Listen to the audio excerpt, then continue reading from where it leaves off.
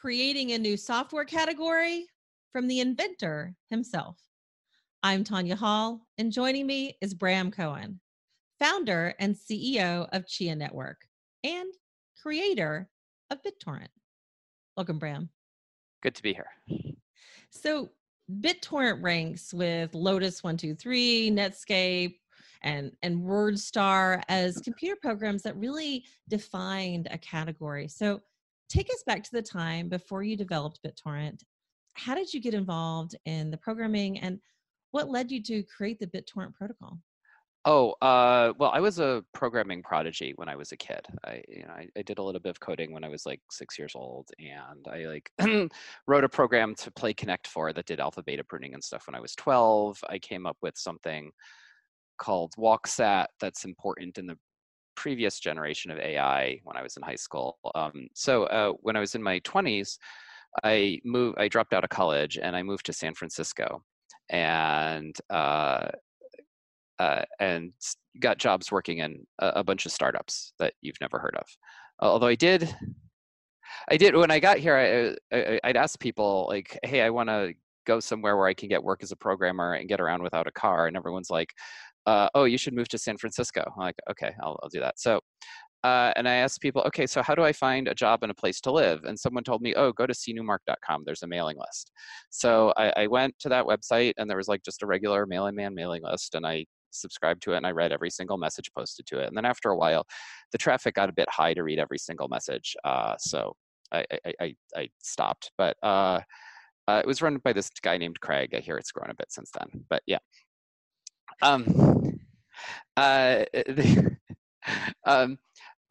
So I had some experience working at companies that did networking stuff.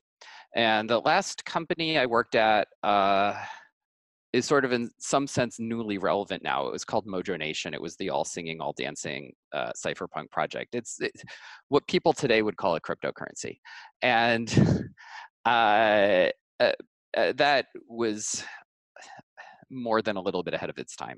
And but out of the stuff I'd worked at on that one, I thought the swarming distribution stuff was the stuff I'd worked on that really was interesting, where I'd gotten somewhere. It all needed to be rewritten from scratch because it was all wrong, but I thought that was the problem where something really valuable could be done, because you have all these computers on the internet, they have all this upload capacity, and they're just not using it. They're just sitting there, not uploading. And it's not like you can store upload capacity on a shelf. If you don't use it, it's gone forever.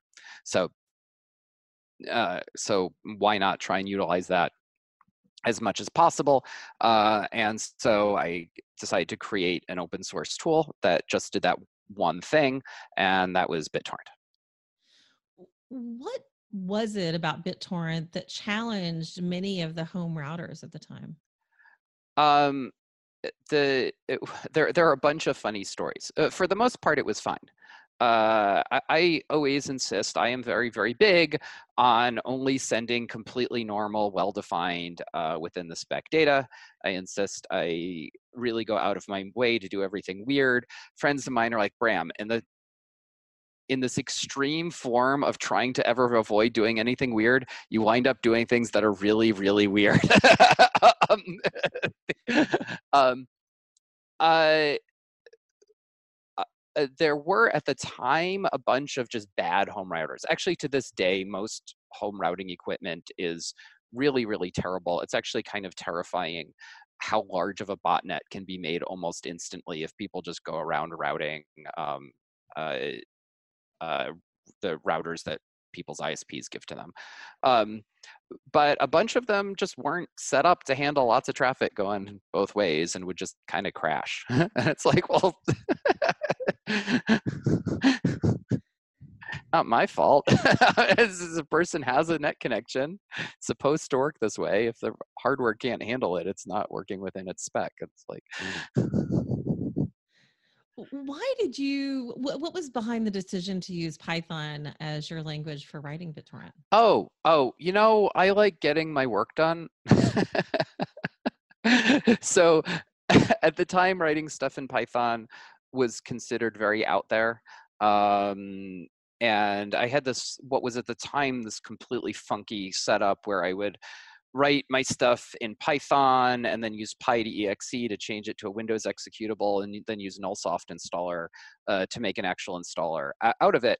And people acted like I was doing something nuts from doing this. And it's like, no, I'm just trying as one human being who actually kind of hates computers and does not like spending his time messing with them. I just want to get my work done in a way that's straightforward, where I don't have to mess with this stuff. I mean, it still would from time to time have to like, Nullsoft installer would get upgraded, and I'd have to like just reinstall the Windows machine and to make sure I didn't have like my code was running against the latest version. It was so annoying. Anyway, but Python is not, people who are into Python aren't actually into Python. They're actually not into programming languages. They just want to get their work done. And Python is just the language that just lets you get your work done without thinking about it, and without really thinking about the language much at all. And when you're doing like network protocols where the bottleneck is not CPU, it's bandwidth, because you're sending all of your data through this straw that's connected to the internet. That is your literal bottleneck on this whole thing. So you don't need it to run fast from a CPU standpoint. So Python was a completely reasonable thing to do, although at the time it was considered extremely unorthodox. What was the nature of the copyright landscape at the time, and how did this impact or affect BitTorrent users? Oh man, everyone thinks I must have some serious thoughts about copyright. It's like, I don't, my job is to move bits from point A to point B, and everyone's always getting in my way and blaming me for things and complaining about things. I just want to get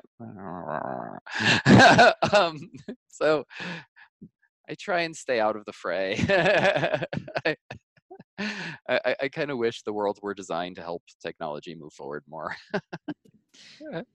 What were some of the most useful and productive use cases for early versions of BitTorrent? I think well, there was one thing where there was a whole hoopla around a release of Red Hat 9, I believe it was, that people had actually paid money to get the good bandwidth for immediately. And of course, their servers just fell over, and I made it available using BitTorrent, and everyone just downloaded using BitTorrent. So everyone's like, wow, this actually works. So, it was used, kind of the community I was first targeting, not because they're big, but just because they were a warm, fuzzy community I could actually look at, was the Taper community, who are making pretty large files available. So they used it a fair amount. I think the first place it really took off was in the anime community. There was this very strange thing happening at the time where anime was not typically made available globally. This is a really long time ago. Now everything is just, available everywhere, in no small part because everyone's going to pirate it anyway. But and what I always say is, if people are pirating your stuff, you probably are not making a very good legal experience for getting it. It's probably your own damn fault. But things that were not available in English, actually fans would dub them and make them available, and then usually take them down once they became available from the actual source of it. So BitTorrent really took off in that community as well. A lot of people may not realize this about you, but you're quite the math geek. Talk about what role mathematics plays in your recreational and chill time. Oh, I actually am a published mechanical puzzle author. I invent these mechanical puzzles of a few different types, some like Rubik's Cube, some take-apart things. There's one called Fidgets, Fidgitz, that I'm quite proud of. That's, you can get in like toy stores and bookstores and on Amazon and stuff. But that one costs $10. It's in mass production. Yeah, I spend quite a bit of time working on inventing these crazy, insane things. And also an aspiring foodie and much more. Bram Cohen, creator of BitTorrent, founder and CEO of Chia Network. If somebody wants to connect with you, maybe they want to find out more about your puzzles or just you in general, what's the best way to connect? if people want to see my current project, they can go to chia.net. That's our homepage. And on Twitter, I'm Bram Cohen. That's the easiest way to reach me. There you go. And if you guys want to find more of my interviews, you can do that right here or go to tanyahall.net. Thanks for watching.